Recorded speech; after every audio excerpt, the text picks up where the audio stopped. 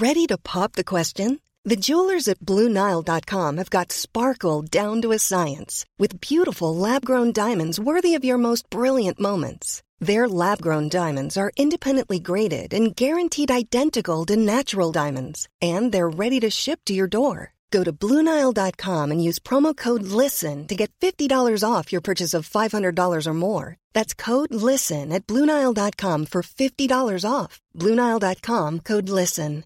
Hey, it's Paige DeSorbo from Giggly Squad. High quality fashion without the price tag. Say hello to Quince. I'm snagging high-end essentials like cozy cashmere sweaters, sleek leather jackets, fine jewelry, and so much more. With Quince being 50 to 80% less than similar brands. And they partner with factories that prioritize safe, ethical, and responsible manufacturing. I love that. Luxury quality within reach. Go to quince.com/style to get free shipping and 365-day returns on your next order. Quince.com/style. Quality sleep is essential. That's why the Sleep Number Smart Bed is designed for your ever-evolving sleep needs. Need a bed that's firmer or softer on either side? Helps you sleep at a comfortable temperature? Sleep Number Smart Beds let you individualize your comfort, so you sleep better together. J.D. Power ranks Sleep Number number 1 in customer satisfaction with mattresses purchased in-store. And now, save 40% on the Sleep Number Limited Edition Smart Bed for a limited time. For J.D. Power 2023 award information, visit jdpower.com/awards. Only at Sleep Number stores or sleepnumber.com. Metro Sounds.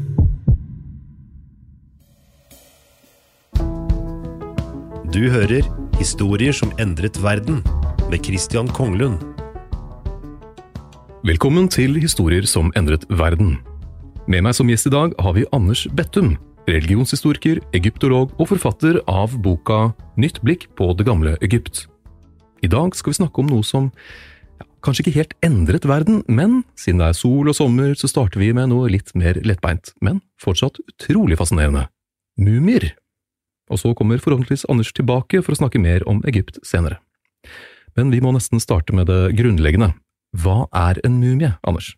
Jo, en mumie en kropp, en død kropp, som bevares på en eller annen måte for ettertiden. Og da skiller vi vanligvis mellom naturlige mumier, som har blitt til av seg selv, hadde jeg sagt, eller av elementene, av ulike årsaker blitt bevart, enten I myrer, eller I tørr sand, eller på grunn av kulde, og så videre. Men kroppen har blitt bevart da med, ikke bare skjelett, men med hud og hår og vev. Så det det vi kaller naturlige mumier. Kunstige mumier derimot mumier som har blitt bevart med hensikt, hvor mennesker har prøvd bevisst å gjøre sånn at kroppen ikke råtner opp. Så har vi ismannen Ötzi på den ene siden, og så har vi for eksempel mumier I Egypt på den andre siden. For eksempel. Hvordan skiller egyptiske mumier seg fra andre? For det jo ikke bare I Egypt vi har mumier. Neida, det mange samfunn og kulturer hvor det har vært viktig å bevare de døde kroppene på ulikt vis, men det jo ideologier bak, så det ulike årsaker sånn sett til at man har ønsket å bevare kroppen, og så det ulike prosesser og ritualer som ligger bak, og som gir litt ulike resultater.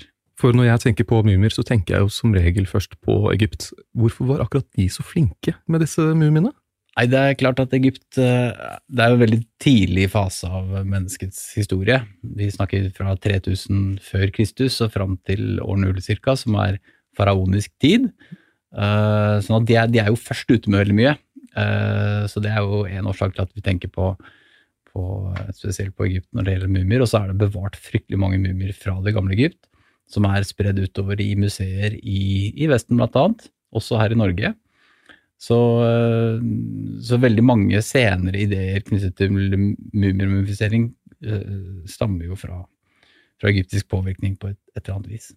Og bare sånn kort, hvor det vi kan se for eksempel en mumie I Norge? Det 2 museer I Oslo, eller 2 museer I Norge som har egyptiske mumier. Det universitetsmuseene I Oslo og I Bergen. Ok, da vet vi det til ferien I sommer. Men de må ha hatt en ganske vanvittig kunnskap om anatomi, disse mumiskaperne, altså de kunstige mumiene. Ja, egypterne var opprinnelig kvegnomader. Så hvis vi går til før på en måte, pyramiden ble bygget, før du hadde den første farao, Før Nildeltaet ble... Ja, før du har oppdyrking av Nildalen, så var egypterne kvegnomader. Fram til ca. 4000 før Kristus så var klima i Nord-Afrika mye mildere, fuktigere enn det i dag, sånn at Sahara-ørkenen var ikke så tørr og ugjestmild som den i dag. Det var mer savanne. Og her var det ressurser nok til at man kunne ha store kvegflokker og vandre rundt på savannen. Så det var sånn egypterne livnærte seg før de lærte seg å håndtere Nilen og dyrke jorden. Det blir de tvunget til da, gjennom en klimaendring som skjer mellom 4000 og 3000 før Kristus, hvor Sahara tørker opp. Så de blir rett og slett tvunget til å bevege seg, eller flytte inn mot Nildalen og lære seg å håndtere de kreftene der. Jordbruket var jo da allerede godt i gang i Midtøsten, så de låner på en måte teknologi derfra, men de har hele tiden med seg dette her kvegkunnskapen. Så de vant med å håndtere dyr, de vant med å partere dyr, de kjenner godt til anatomien fra kveget, og det blitt brukt som en forklaring på hvorfor egypterne blir så sterke på anatomi. Det blir jo nærmere antikken, så blir de eller frem mot gresk-romersk tid for eksempel, så blir de jo kjent som ekstremt dyktige innenfor medisin, og de gjør store gjennombrudd innenfor medisinsk forskning, innenfor de kretsløpene for eksempel, blodsystem, blod ja, og nerver, ja, de har god greie på dette her, og det kan ha å gjøre med bakgrunnen som kvegfolk. Da. En ting jo kunnskap om anatomi, men hvordan klarte de å stanse forråtnelsen i kroppen? Ja, det jo en sånn stor prosess som ligger bak dette her. Mumifiseringsritualet pågår i 70 dager. Oi. Og mesteparten av den tiden er tørking, rett og slett. Men man startet med ritualene ganske sånn kort etter dødsøyeblikket. Kroppen måtte håndteres ganske kjapt for å unngå nettopp at forråtnelsen startet. Da begynte man med å ta ut de indre organene, som har laget et snitt over venstre hoftekam, dro ut organene en etter en. De ble også tatt vare på og balsamert for seg selv. Da. De skulle være med i graven. Men så tømte man bukhulen da for organene. Det der forråtnelsen starter i de indre organene. Så man fikk de ut, og så behandlet man bukhulen man vasket den ut og brukte harpiks og andre stoffer som i dag vet har en desinfiserende effekt. Og så i noen perioder så tok man også ut hjernen, og den ble da man gikk inn gjennom et bein inn i nesa, som kalles tymoidbeinet. Så man banka seg gjennom der, rett og slett med hammer og meisel. Og så har man brukt en bronsekrok som man har ført inn der, og rørt godt rundt, brutt ned hjernen til flytende masse, som man så kunne helle ut gjennom nesa etterpå. Ja. Men disse organene som blir tatt ut og balsamert for seg, blir de puttet inn igjen? Ja, litt ulike praksiser på det til ulike tider. Man husker på egyptisk historie strekker seg over 3000 år, så alle disse praksisene endrer seg over tid. Men noen perioder så tok man organene og balsamerte de for seg selv. Og det innebærer da at man la de i salt, natron, som man finner i store mengder i inntørkede innsjøer i Egypt. Og det ble brukt til både å tørke kroppen, det ble pakket inn i salt rett og slett, og organene da hver for seg. Man fikk ut fuktigheten. Det er fuktigheten som gjør at vevet råtner opp. Ikke sant? Hvis du får ut all fukten, så stopper også forråtnelsesprosessen. Så det har man jo, alle disse metodene har blitt testet av moderne arkeologer gjennom eksperimentell arkeologi. Og da har man prøvd seg fram og funnet ut hvor mye salt man måtte bruke, hvor ofte man måtte skifte saltet, man måtte snu på mumien underveis og så videre. Og jeg har også skriftlige kilder som gir oss ganske god indikasjon på detaljene i den prosessen. Og det er vel nå rimelig godt etablert at man trenger omtrent 35 dager på å tørke ut en kropp tilstrekkelig. Da vet jeg det. Da vet du det. Så skulle man trenge den kunnskapen en vakker dag, så da er kroppen 70% lettere omtrent etter en sånn behandling, og den har fått en litt annen farge. Den mister de gode rosene i kinnene etter et 35 døgn i et saltfjell. Så da har du på en måte det visuelle uttrykket som mumiene fortsatt har etter dem. De er tørre, de er mye mørkere i fargen, og lette. Litt sånn spekeskinke. Ja, for jeg tenkte hele tiden så, tørke med salt, ja. Jeg har gjort det med spekeskinke selv. Andre ting, ja. Men hvor lærte de? Altså, har de sett på naturen, hvordan da har de gravd frem noen som var dekket av salt, og så de at det her funker på å tørke et menneske? Ja, de har helt sikkert behandlet kjøtt og sånn på fisk kanskje på den måten, men det var litt lettere, ja. Men det er jo også, altså dette oppstår jo i overgangen fra førdynastisk til dynastisk tid, altså dette tidsrommet som vi snakket om fra 4000 til 3000 før Kristus. Så begynner man å eksperimentere mer og mer med dette inn i dynastisk tid, og da de første egyptiske gravene vi har bare groper i sanda hvor den døde er plassert i fosterstilling, ofte utstyrt med veldig enkle gravoffer, keramikk med noe matoffer kanskje, krukker og sånn, noe smykker, personlige eiendeler, men kroppen er ikke behandlet på noe annet vis, den ligger bare rett i sanda. Og da gjør sanda egentlig den jobben som saltet gjør i senere tider, så du har egentlig fra før dynastisk tid så har du en masse naturlige mumier i Egypt. Det er et ørkenland, veldig tørt. Sanda inneholder kvarts og andre typer mineraler som funker veldig sånn dehydrerende, trekker ut fukten fra kroppen. Sånn at gravfelt fra den tiden vil ha inneholdt masse naturlige mumier. Og så har antagelig disse forestillingene om etterlivet, at man trengte kroppen for å kunne eksistere etter døden, de har antagelig vokst fram. Så når man i dynastisk tid begynner å operere med mer avanserte graver, gravkamre, begynner med kister og sarkofager og sånne ting, så får man skilt kroppen fra sanda, og kroppen begynner å forråtne.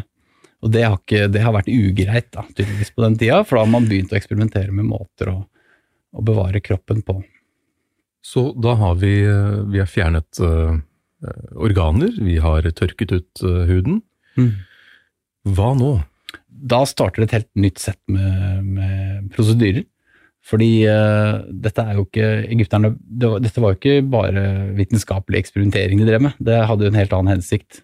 Dette hadde et formål som har å gjøre med egyptisk religion og menneskesyn å gjøre, og om tanken om et liv etter døden.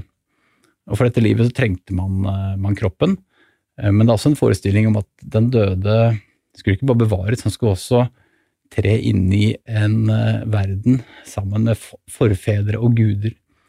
Så det ligger til grunn for mumifiseringsritualet, så ligger det en forestilling om en guddommeliggjøring av den døde. Man skal rett og slett tre inn i en verden som er bebodd av ånder og forfedre og guder, og da må man bli som dem. Så det er en guddommeliggjøring av den døde. Dette starter med farao, pyramidetiden, når de bygde de svære pyramidene, så måtte farao ble jo guddommeliggjort etter sin død, han ble Osiris. Den levende farao er Horus, som er falkeguden, og som er kongen over guder og mennesker. Men når farao dør, så blir han ett med Osiris, som er konge i underverdenen og konge for de døde. Så det er en sånn veksling. Den levende farao er til enhver tid Horus. mens alle døde faraoer Osiris, eller assosiert med han da. Men hvis en vanlig person blir mumifisert og får da en slags gudeaktig greie, det ok for farao? Ja, man kaller det en slags demokratiseringsprosess som skjer da etter pyramidetiden. Okay. Det å overdrive å kalle det demokrati, men det i hvert fall disse forestillingene knyttet som var forbeholdt farao, de begynner å spre seg til andre deler av befolkningen, først til den høyere eliten og embetsmenn rundt farao, men senere også til hvermannsen da. Så 1000 år etter pyramidebyggetiden så gjelder dette for alle. Alle blir til Osiris når de dør, assosieres med ham. Det gjelder også kvinner. De blir da paradoksalt nok til en mannlig gud når de dør. Det litt underlig, men sånn det. Sånn det. Og så det ikke en en-til-en identifisering med guden, men det en tett assosiering med guden. Og grunnen til det at Osiris den guden i pantheonet som beseirer døden. I Osiris-myten så blir han drept av sin bror Seth, som sjalu, og som ønsker kongetronen for seg selv, tar over den, men så det Isis og Neftis da, som søstrene til Osiris, og Seth for så vidt, de jo søsken alle sammen, på dette stadiet av skapelsen.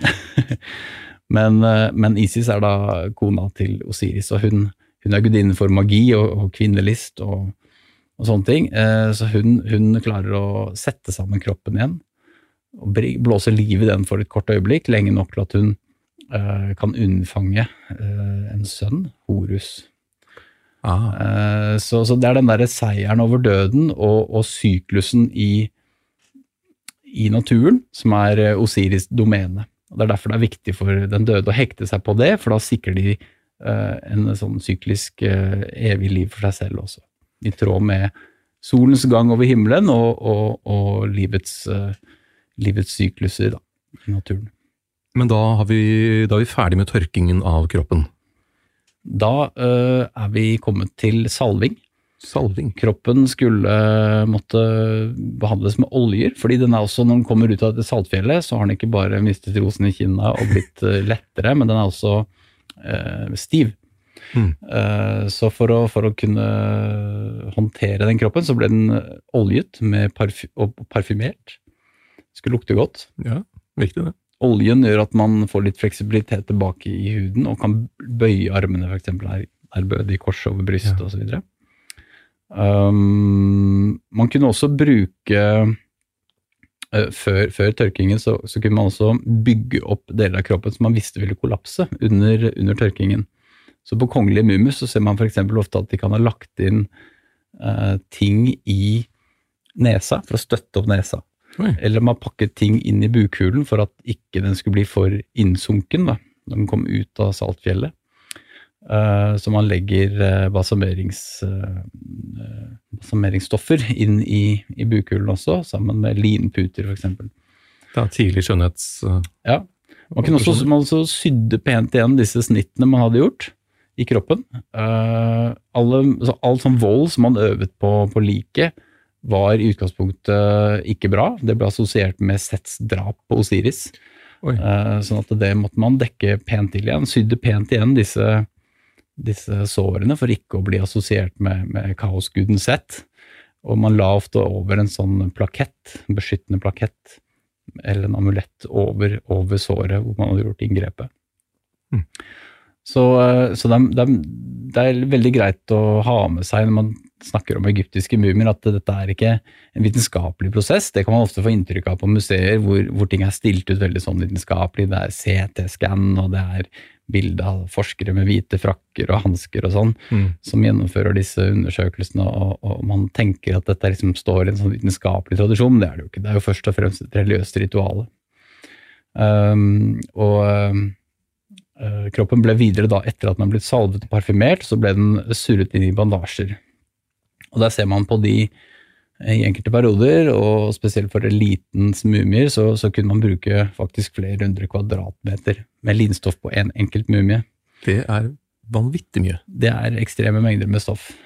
Tynne linbandasjer som blir surret rundt og rundt kroppen. Først hver enkel kroppsdel for seg, fingre og tær surret individuelt for seg, og senere sammen i mer sånn bunter, holdt jeg på å si. Og lag på lag, og lagene kunne også markeres ved at man la inn amuletter. Man kunne sminke den døde, både ansikt i kroppen, men også man kunne sminke bandasjene for å liksom gjenskape et ansikt, eller legge inn smykker og amuletter som viste at dette lagvise fasader da, av den døde inni hverandre. Oi! Så du har på en måte ansiktet og kroppen, men så surrer du på et lag bandasjer, så lager du en ny ansikt og en ny fasade, og så det en ny runde bandasjer, og så det denne. Så du har lag på lag med ansikter. For da å vise til livet til den avdøde? Ja, dette var faktisk tema for min doktoravhandling, så her kan jeg kjede deg i timesvis, men jeg tror det har å gjøre med disse syklusene. Hvert lag representerer en manifestasjon av den døde, og dette evige etterlivet som den døde håper å komme inn i, det ikke sånn at man lever i paradis, levetid og har det bra der, men man lever og dør i takt med solgudens reise mellom himmel og jord. Så når solguden kommer inn i underverdenen, så vekker han de døde, som får gjenoppstå da til en times lykksalighet i en sånn paradisisk verden, sivmarkene. Og så når solguden forlater underverdenen for å reise opp på himmelen igjen i den østlige horisont, så går mumiene tilbake i kistene sine og ligger da som døde mumier de neste 23 timene til solen kommer tilbake igjen. Okay. Men denne timen, det lærer vi også fra dødeboken og tekstene, den oppleves som et helt liv. Okay. Så det jo en betryggende faktor der. Det her Nekropolis kommer inn, dette stedet hvor de bor? Nesten. Nekropolisen det vi kaller gravlund, eller gravområde.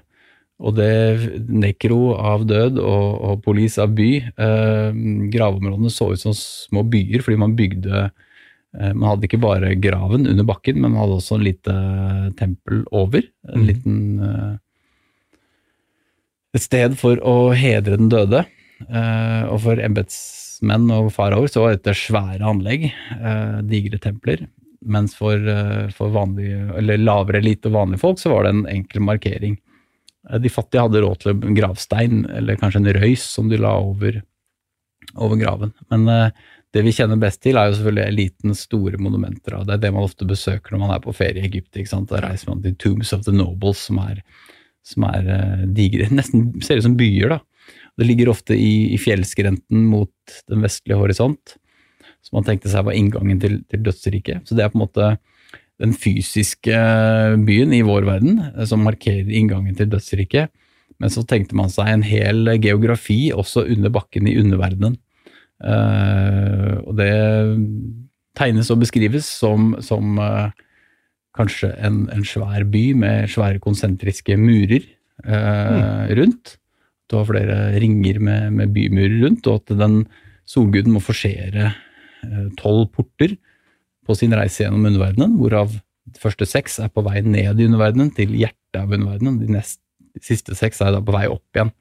Og da i den 6. timen at han gjenoppstår, ved å forenes med Osiris, han også, interessant nok. Og på vei opp igjen derfra, så det på en måte en slags sånn fosterutvikling, da, at han blir født på ny, tenker man seg, ut av den østlige horisont om morgenen. Så solguden gjennomgår et livsløp mens han reiser over himmelen i vår verden, og så dør han også når han går ned i underverdenen. Alle som i underverdenen død. Men i 6. time av nattens reise, da, så forenes han med Osiris, og på den måten gjenoppstå til en ny syklus.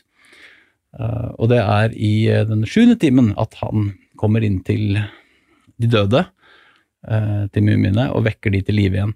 Og da det beskrevet i Portenes bok hvordan solguden Ra da løsner de døde fra sine bandasjer, og de kan gå ut av kistene sine, stige frem som Ak, det vil si et lysvesen, som en sånn hellig skikkelse, som fri til å reise rundt hvor han vil. Han kan også besøke de levendes verden, Men først og fremst så oppholder de seg da på disse sivmarkene, disse paradisiske sivmarkene, som ligner mistenkelig på Egypt. Men det vannveier, og det åkerlandskap, men den døde fremstilles da i sin finstas, alltid veldig sminket og kledd til fest, selv om han står ute og høster korn, for eksempel. Og avlingene liksom sånn voldsomme, og aldri noe. Alt perfekt, det ikke noe. Men de skal fortsatt jobbe?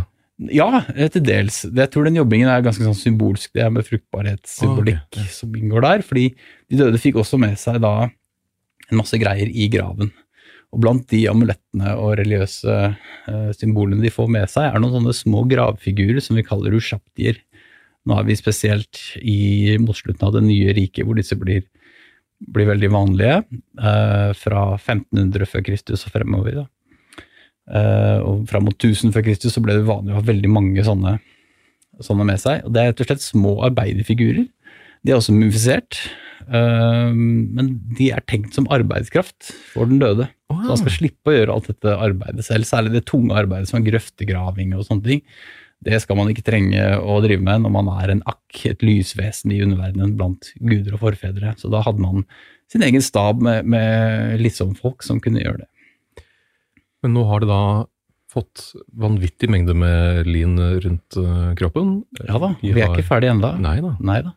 Hva skjer nå? Blir de da lagt i en sarkofag? Ja, nå først så det da den endelige fasaden på disse lagene med lin, og amuletter og sminke og blomsterkranser og så videre. Når man kommer til det siste laget, så det ekstra forseggjort, og da kunne man gjerne få en dødsmaske.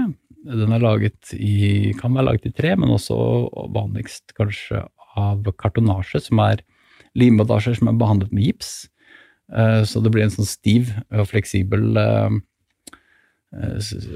stoff som også fint å male, så her maler man på ansiktet til den døde. Dette ikke en sånn dødsmaske hvor du har gjort et inntrykk av ditt eget ansikt? Nei, det det ikke. Det man kan godt ha hende at man har brukt mumien som modell for å lage ansiktet, men sannsynligvis så dette bare en sånn generisk ansikt. Det ikke portrettlikhet, det det ikke. Men det kan være elementer i det som spesielt for den døde, men det på detaljnivå. Som regel så har de et standardisert ansikt, og det åpent ansikt, åpne øyne. Smil, litt avhengig av hvilken periode man i, om man smiler eller ikke. Men huden gulforgylt, som regel. Oi. Eller gulmalt med lakk på, som litt den samme effekten i litt billigere materialer. Og dette henspiller da på den dødes guddommelighet. Han pakket inn, men det liv, ikke sant? Du ser det i øynene, at og det jeg har spekulert litt rundt i min forskning, at vi kanskje har fanget den døde i oppvåkningsøyeblikket i disse maskene. Ja. Så det liksom fanget i den 6. timen, eller 7. timen, når solguden kommer. Så da har du på en måte tvunget det øyeblikket til å faktisk finne sted gjennom gravkunsten. Så du har skapt en virkelighet som i denne mytologiske syklusen, så har du på en måte skapt et utfall som positivt for den døde. Fordi det jo også i dette at den døde skal gjennom en rettegang, han skal testes og prøves, og hjertet skal veies mot Mahats fjær og sånn, som handler om at den døde ikke skal ha begått noen grove synder mens vedkommende var i live, må ha et rent hjerte, et lett hjerte for å bli funnet verdig på en måte, og skal dømmes av 42 guder som skal hjelpe Osiris da med å komme til en endelig rettskjennelse. Men litt irriterende når du har gått gjennom så mye jobb, og så går ikke mumien gjennom. Det akkurat det. Og denne jobben jo da for å sikre et godt utfall av disse prosessene. Så alle disse ritualene, alle disse remediene, skal jo da sørge for et godt utfall av denne dommen. Og hjelpe den døde til å finne veien til underverdenen og så videre. Og med seg der så har man da ikke bare alle disse limbandasjene, amulettene og en tørr kropp som bevares og sånn, men også med seg dødeboken, en papyrusrull, som kunne være på 10-talls meter, som inneholder bilder og tekster av underverdenen og beskrivelser av hvordan man skal. Et kart på en måte? Et slags kart, et slags veikart. Ja. Når man ferdig med denne fasaden, har en komplett mumie, så reproduserer man igjen denne fasaden i kisten. Den ble jo lagt i en kiste først, som formet som mumien, og reproduserer det bildet som vi kaller for sah, som bildet på den guddommeliggjorte kroppen. Det det man skaper gjennom mumifiseringsprosess. Quality sleep is essential. That's why the Sleep Number Smart Bed is designed for your ever-evolving sleep needs. Need a bed that's firmer or softer on either side? Helps you sleep at a comfortable temperature? Sleep Number Smart Beds let you individualize your comfort, so you sleep better together. JD Power ranks Sleep Number number 1 in customer satisfaction with mattresses purchased in-store. And now, save 40% on the Sleep Number Limited Edition Smart Bed for a limited time. For JD Power 2023 award information, visit jdpower.com/awards. Only at Sleep Number stores or sleepnumber.com. Mom deserves the best, and there's no better place to shop for Mother's Day than Whole Foods Market. They're your destination for unbeatable savings, from premium gifts to show-stopping flowers and irresistible desserts. Start by saving 33% with Prime on all body care and candles. Then get a 15-stem bunch of tulips for just $9.99 each with Prime. Round out Mom's menu with festive rosé, irresistible berry chantilly cake, and more special treats. Come celebrate Mother's Day at Whole Foods Market. På utsiden som maler. Ja, først så har vi mumien selv, med sin maske som gir den et levende ansikt. Ja. Hele den figuren blir så rekonstruert, eller reprodusert i en trekiste. Ok, trekiste, ok. Ja. Så den har et kistelokk som da dekorert på samme måten som dette bildet vi allerede har konstruert i mumien. Når man har lagd en sånn kiste, så lager man en sånn kiste til. Ok. Og gjerne en tredje kiste. Så hele denne mumien kan legges i 3 sånne menneskeformede trekister. En rar, hva heter det? Babushka? Matryoshka-dokkene, de nok hentet inspirasjon fra egyptiske mumier, absolutt. Hvorfor i alle dager opp til 3 stykker? Det har nok å gjøre med egyptisk tallsymbolikk. Tallet 3 tallet for flertall. Og brukes i det egyptiske skriftspråket, så 3 streker utgjør flertall. Når du har et substantiv skrevet med hieroglyfer, så har man 3 streker etterpå som man angir flertall. Så det rett og slett mange. Så det en forenklet måte å si mange på, uendelig kanskje. Som i evig liv etter døden. Som i evig liv, og som et evig antall manifestasjoner av den døde, som henger sammen med alle disse lagene også i bandasjene. Det jo logisk. Ganske logisk, ja, jeg synes jo det. Litt omstendelig. Litt omstendelig. Men det en logikk, det et system i det. Når man ferdig med det, så begynner man med sarkofagene. Og de da i stein? De stein, kunne også være i tre i noen perioder, men det jo særlig faraoene som har råd til å bygge noe særlig videre enn utover dette. Men du finner også i noen private graver at man har i hvert fall en sarkofag, og da det en helt annen symbolikk. Da det mer tempelsymbolikk, eller hus, bygning, palass. Dette mumien, og mumiekistene det på en måte manifestasjoner av den døde. Og så kommer symbolikken som i sarkofagen, og også i graven, som mer det rommet den døde skal gjennomgå disse transformasjonene da, fra død til levende. Og det litt koselig, ja? Der skal det være hyggelig, der skal det være litt helligdom og hellighet ute og går, så man bruker faraos palass, det symbolikk som hentet derfra, men også spesielt senere, spesielt av tempelsymbolikken. Så du finner veldig mye av de samme elementene i gudenes templer som du finner i sarkofager og i gravkomplekset. Det høres ikke billig ut. Nei, det var det nok ikke. Og det jo det som overskuddsproduktet fra denne enormt rike sivilisasjonen. Det har de jo gravd ned i bakken. Det jo vi veldig glad for vi har jo et enormt tilfang av kilder og ting å studere og grave opp. Dette har man jo holdt på med i 200 år allerede, og det materiale igjen for adskillig flere år med arkeologi i Egypt, absolutt. Hvor lang tid tok det sirkus i gjennomsnitt å lage en mumie? De har holdt på i 70 dager, og da er det 35 dager vi tror har gått til tørkingen, og så er det 35 dager som har gått til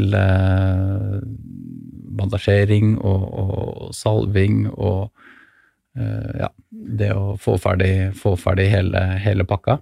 Altså også i kistene og... Ja, men de har vært altså vi ser at kistene ofte er laget, i hvert fall noen gjenstander, ofte de som skal være nærmest kroppen, en maske eller den innerste kista er ofte laget på forhånd. Og det kan være sånn man har fått, jeg vet ikke, konfirmasjonspresang. Nei, det er flaut. De hadde ikke noen konfirmasjonsritualer, men de har begynt med det i tidlig alder, kanskje allerede i barndommen. Man visste aldri når døden ville inntreffe, og for eliten så var det viktig å sikre et godt, en god begravelse. Det begynte man med veldig tidlig, så vi ser ofte det at i hvert fall en innerste maske eller innekiste kan ha vært laget spesielt for den døde, og så har man improvisert litt med eventuelt ytre lag da. Det har kommet til senere. Se for meg sånn, du, Petter, kan ikke du legge deg litt ned, jeg skal måle deg. Hvorfor det? Ser jeg syk ut? Nei, ikke noe, ingen grunn. Ingen grunn. Men det må også kostet mye penger, for du nevnte at det ble vanlig også blant embetsmenn og folk med litt makt, men ikke bare faraoer, å gjøre dette her. De må ha spart opp en evighet for dette her, hvis det er så dyrt? Ja, det er nok det som har vært overskudd av økonomien hos mange, har gått til dette. Og så er det jo de høyeste embetsmennene har også fått de som har gjort spesielt god innsats for kongen, de får nok hjelp derfra. Pensjonsordning. Ja, det er pensjonsordningen rett og slett da. Så de rikeste gravene som ligger, de som har høy status, de er ofte plassert i kongenes dal, for eksempel i det nye riket. De får lov til å begrave seg selv i nærheten av kongen. Det er et stort privilegium i seg selv. Men de gravene er også de som er selvfølgelig mest forseggjort, og som er fullpakka med skatter. Og hvis vi bruker graven som Tutankhamon som en mal på hvordan dette har sett ut, så var den tjåka full av ting. Ikke sant? Det var ikke bare mumien og alle disse kistelagene og sarkofagene. Han hadde 5 sarkofager inni hverandre på sikre siden da. Oi. I tillegg til disse tre kistelagene og så videre. Så var også en del, det var ikke bare sarkofagkamre, men altså flere skattekammer som er fylt med skatter av ulike, altså våpen og personlige eiendeler, masse gudebilder, statuer i ulike materialer, ringene hans, stokkene hans, småka fullt med ting, rett og slett. Vi vet jo ikke om de andre kongegravene har vært likedan. Sannsynligvis har det, om ikke enda rikere, i hvert fall noen av dem. Det er bare tilfeldigheter som gjør at Tutankhamons grav ikke ble plyndret. For det har nesten alle de andre blitt, og har blitt overlevert til vår tid, nesten urørt. Du nevnte så vidt at det er flere mer under bakken som kan finnes. Er det flere faraoer og kongelige som de ikke har funnet, som vi er sikre på? Ja, nå er det særlig nye rike jeg snakker om når jeg snakker om mumifisering og sånt, for det er det jeg kjenner fra min egen forskning, og det er kanskje det som er også mest kjent da, særlig graven til Tutankhamon og så videre. Og det er altså dette tidsrommet fra ca. 1500 til ca. 1000 før Kristus. Og da er vi i Theben, Luxor-området i Egypt, med Kongenes dal og med Karnak-tempelet og disse tingene som mange lyttere sikkert kjenner fra ferieturer. Og i den perioden der så var det også embetsmenn som ble gravlagt side om side med kongene i Kongenes dal, eller i Dronningenes dal, som er et annet dal som ligger også på Thebens vestbredd. Og der har man embetsmenn, og det er sånn tydelig skille der mellom hva kongen kunne gjøre, og hva embetsmennene kunne gjøre. Så det skillet opprettholdes, men på andre måter i denne perioden. Alle blir til Osiris når de dør, alle får en mumie, alle får en skikkelig begravelse, og graver fulle av skatter og gull og glitter. Men det er noe med utformingen av kongens grav. Den har en egen arkitektur. Dette er svære huler som ble hugget inn i fjellet, Det jo lange korridorer som fortsetter kanskje hundrevis av meter inn i fjellet, og med svære haller som alle sammen malt. Veggene utjevnet og påført gips, og det var liksom jevne, rene vegger som så malt fra gulv til tak i glitrende farger og fulle av inskripsjoner, hieroglyfer. Med disse motivene som vi kjenner fra dødeboken og sånt, så det litt det samme som vi ser der. Det en veiviser for kongen, for farao, til et guddommelig etterliv. Hvordan skilte Egypt sin gravpraksis, eller begravelsespraksis, seg fra lignende sivilisasjoner og kulturer i området? Du har jo sumererne, og du har jo, det jo flere andre folkeslag her. Det flere ting som skiller, men det klart det har å gjøre med menneskesynet, og hva man tenkte skulle skje med den døde etter døden. Og så det de rituelle praksisene rundt da, som blir styrende for hvordan mumiene blir seende ut. Men en ting som skiller for eksempel mesopotamisk forståelse av døden fra den egyptiske, at egypterne har et egentlig veldig positivt syn på døden. De tenker, altså både grekere og sumerere og andre tenkte på dødsriket som et veldig trist sted, hvor det mørkt og sørgelig og kjedelig, og dødsguden ikke noe hyggelig person, liksom. Det ikke noe særlig ordentlig sted å være, mens egypterne har mer en sånn paradisisk forståelse av etterlivet. Og derfor så lenge liksom kroppen var bevart, så var det mulig å leve videre og ta del i det da. Så det med å bevare kroppen? Ja, det litt sånn nøkkelen her for å forstå mumifisering, fordi egypterne tenkte på, det veldig sånn dualistisk på mange måter, de tenker det himmel og jord, det kaos og orden, det veldig sånn dualistisk, mye av den egyptiske religionen det, men akkurat når det gjelder mennesker, så kom de aldri liksom til den konklusjonen som man har kommet til senere med kropp-sjel, den todelingen der jo veldig praktisk. Men egypterne kom ikke dit, de har mange flere komponenter som mennesker består av, og som hver komponent liksom litt sjelig og litt kroppslig, så de deler ikke sånn i to. Og for eksempel, av de kroppslige tingene, så kroppen i seg selv selvfølgelig noe som en viktig element, men ansiktet viktig, hjertet viktig. Hjertet, de skjønte aldri poenget med hjernen, men de tenker at hjertet var liksom senteret for følelser og tanker, og den forestillingen lever jo også litt videre i vår verden i dag, ikke sant? Man tenker jo hjertet et senter for kjærlighet og følelser og sånn, det jo ikke sånn. Med tanke på at de brukte mixmasteren opp i hjernen, så skjønte... Ja, ikke sant, så de behandlet den litt sånn uærbødig, tenker vi kanskje, men de skjønte aldri helt poenget med hjernen, men hjertet tilskrives mye av de samme egenskapene som vi tillegger hjernen. Så hjertet måtte bevares. Men også skyggen, det kjenner man jo igjen fra moderne afrikanske kulturer. Skyggen liksom litt hellig, den en del av personligheten din. Du skal for eksempel ikke tråkke på noens skygge i enkelte afrikanske kulturer fortsatt i dag. Navnet kjempeviktig. Det også en sånn, det representerer på en måte deg, den du og minnet ditt. Så det måtte bevares også etter døden. Hvordan skrev man? Man skrev det på alle kistene og på graven og i dødeboken, og så ofte man kunne skrev man det. Og du var også, i gravkulten så var det viktig å lese den dødes navn høyt. Dine etterkommere måtte ikke bare gi deg offergaver i graven din, måtte også lese navnet ditt og si det høyt. For å bevare ditt minne og for å bevare din eksistens. Og så har man disse sjelelige elementene som vi kanskje kaller det da. Det ikke sjel noe godt ord her, fordi de også har kroppslige elementer, disse enhetene. Men det ka og ba, med to ulike sider av mennesket. Ba kan man si kanskje litt for enkelt, det personligheten din. Mens ka på en måte det du har arvet fra faren din.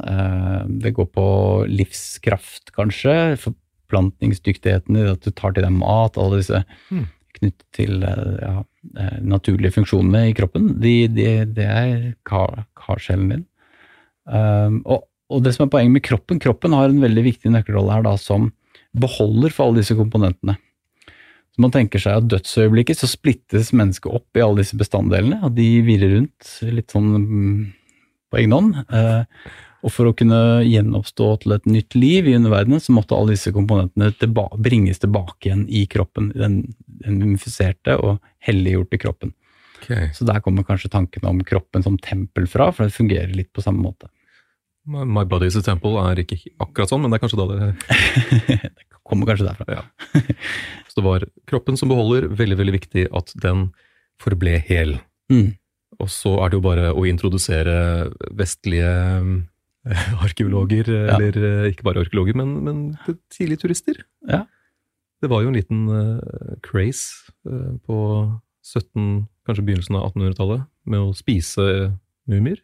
Ja, mumier ble jo vestlige reisende i Egypt, oppdaget jo mumier overalt.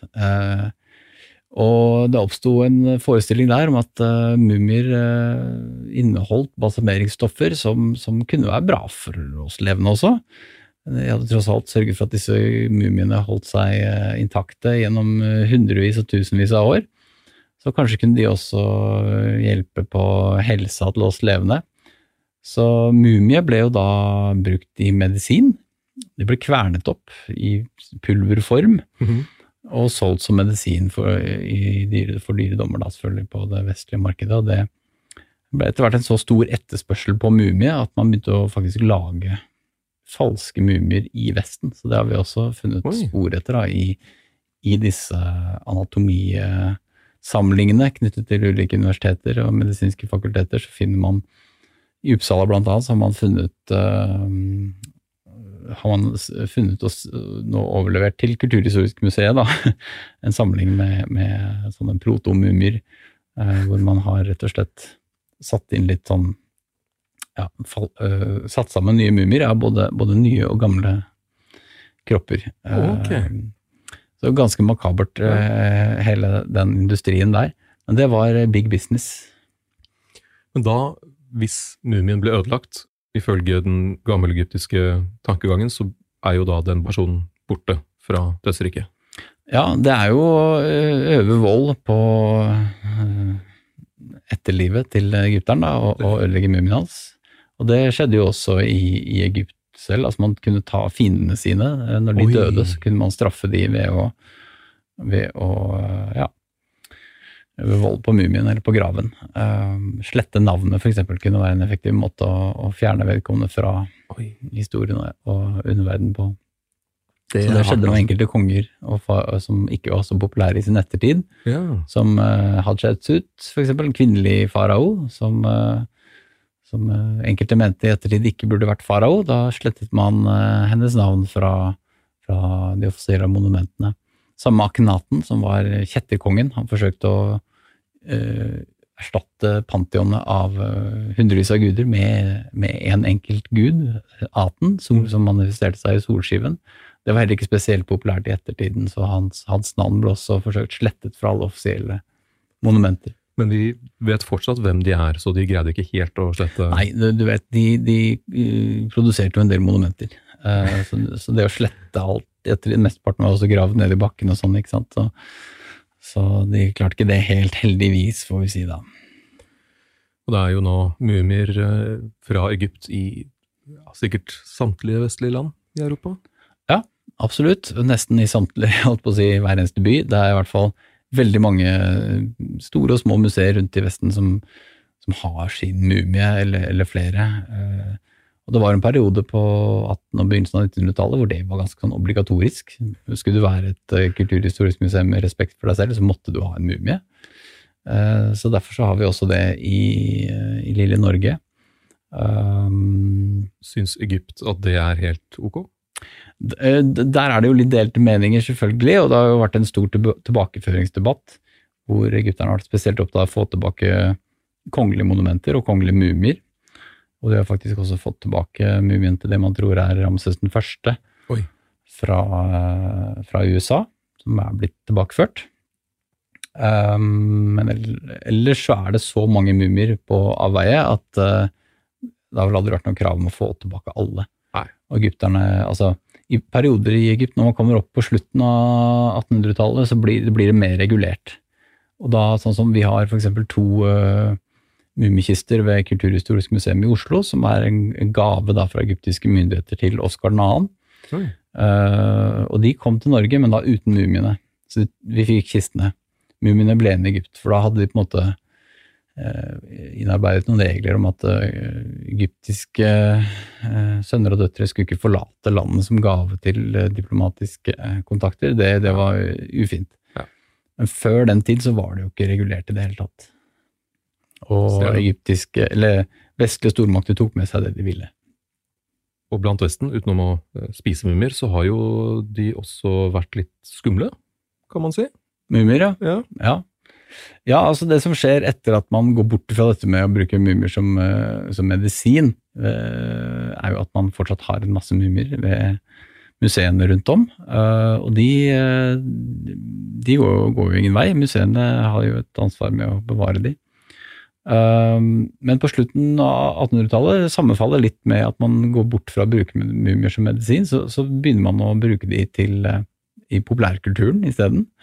Så man begynner å få spøkelseshistorier og sånn dukker opp knyttet til mumier. Vampyrer, altså dette jo en litterær periode hvor det var litt sånn gøy med litt skumle ting også. Ja, det var jo sånn spiritualisme og man liflet med det esoteriske og det okkulte og det ukjente. Og mumien får innpass i det.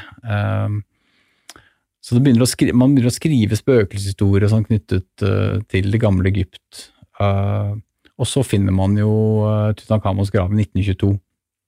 Og det det som virkelig fyrer opp den siden av den egyptiske arven, for å si det sånn.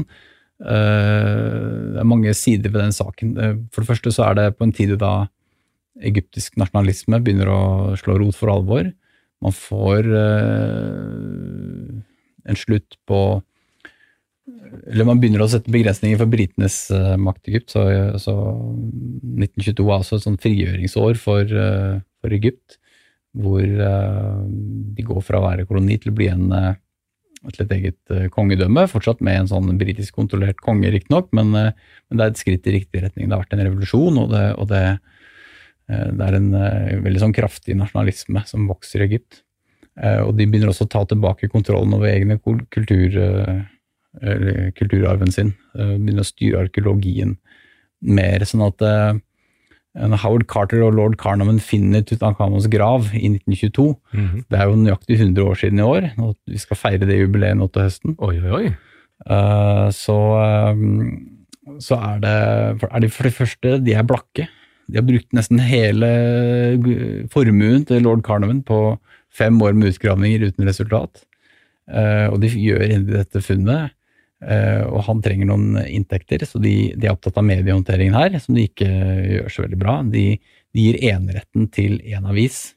Det som skjer at hele verdenspressen stiller jo opp, reiser til Egypt, sender sine utsendinger for å dekke den historien, og så får de ikke vite noen ting. Så det oppstår en sånn teltleir med journalister utenfor gravområdet, og Carnarvon selv ikke noen spesiell sånn verdensmann. Han en innesluttet fagnørd som ikke spesielt god på å håndtere hverken pressefolk eller andre mennesker. Så de får en kald skulder der. Og så dør lord Carnarvon tilfeldigvis. Han jo publikumsmannen, holdt jeg på å si, eller medievant og veldig sånn omgjengelig og britisk lord, ikke sant? Han kunne håndtere folk av alle slag. Men han dør da. Han var sånn bilrace-entusiast som ung, og hadde vært i en stygg ulykke. Litt derfor han reiser til Egypt og begynner med arkeologi i stedet. Han tenkte at varme klima kunne være bra for helsa hans, og det holder en stund, men så dør han antagelig av en infeksjon, brått og uventet for så vidt. Og pressen da som ikke får noe ordentlig informasjon om dette funnet, de får ikke se noen gjenstander, de får liksom ikke noen ordentlige detaljer om selve funnet, de begynner å skrive om andre ting. Og da det dette som opptar dem. Og hjemme i London så sitter en del fantasifulle journalister, blant annet Arthur Conan Doyle, som senere skulle skrive Sherlock Holmes-bøkene. Han jobbet da som journalist. En av yndlingsforfatterne mine, ja. Og han en av de som blåser denne saken ut av proporsjoner, og sånn oppstår legenden om faraos forbannelse. Dette har vært testet i ettertid, fordi de begynte å spore opp alle som hadde vært involvert i utgravningene, og hvis du fikk et skrubbsår, så var det faraos forbannelse, ikke sant? Og alle som døde selvfølgelig ble puttet inn i et sånt større overordnet fortelling om faraos forbannelse, og at det var vel han Doyle også som kom med den ideen om at det sto en inskripsjon i graven som ble gjengitt i alle mediekanaler, og den lyder som så. Jeg husker ikke nøyaktig ordlyden, men det går på at den som forstyrrer faraos grav skal lide en forferdelig død, eller et eller annet sånt. Døden skal komme på raske vinger, som var det, ja. Veldig poetisk. Gjorde den det? Nei, den gjorde jo ikke det. Når man har undersøkt dette i ettertid, så ser man at de deltakerne på ekspedisjonen hadde ikke noe høyere dødelighet enn befolkningen for øvrig. Så dette er jo bare oppspinn. Men det fikk jo enorm nedslagskraft og spredde seg både i Egypt og i Vesten, så det lever videre i beste velgående. Og så fikk du jo også disse Mumien-filmene, og de går også tilbake til mellomkrigstiden, ikke sant? De første versjonene av den. Ja. Så det har jo satt et veldig preg på vår forståelse av det gamle Egypt i dag. Det er farget av vestlig kulturhistorie. Dårlig mediehåndtering ligger til grunn for dette der. Skal vi tro enkelte analytikere i hvert fall. Så mumier er ikke skumle, de er heller ikke zombier, men de er nesten kjærlig omtrent, guddommelig gjort til dødsriket. Ja. Tusen takk, Anders Bettum. Så håper jeg du kommer tilbake igjen for det nå i høst, for å snakke mer om Egypt, og kanskje Tutankhamon sin bare 100-årsjubileum. Jo, det hadde vært veldig hyggelig. Ja, så bra. Tusen takk for oss for denne gang. Og så er det bare å søke oss opp på Instagram under Historier som endret verden i ett ord, der vi legger ut ekstra materiale, fun facts og bilder. På gjenhør. Historier som endret verden, med Christian Konglund.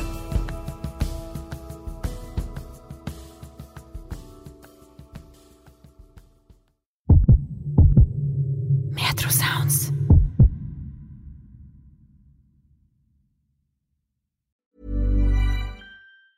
Mom deserves the best, and there's no better place to shop for Mother's Day than Whole Foods Market. They're your destination for unbeatable savings, from premium gifts to show-stopping flowers and irresistible desserts. Start by saving 33% with Prime on all body care and candles. Then get a 15-stem bunch of tulips for just $9.99 each with Prime. Round out Mom's menu with festive rosé, irresistible berry chantilly cake, and more special treats. Come celebrate Mother's Day at Whole Foods Market.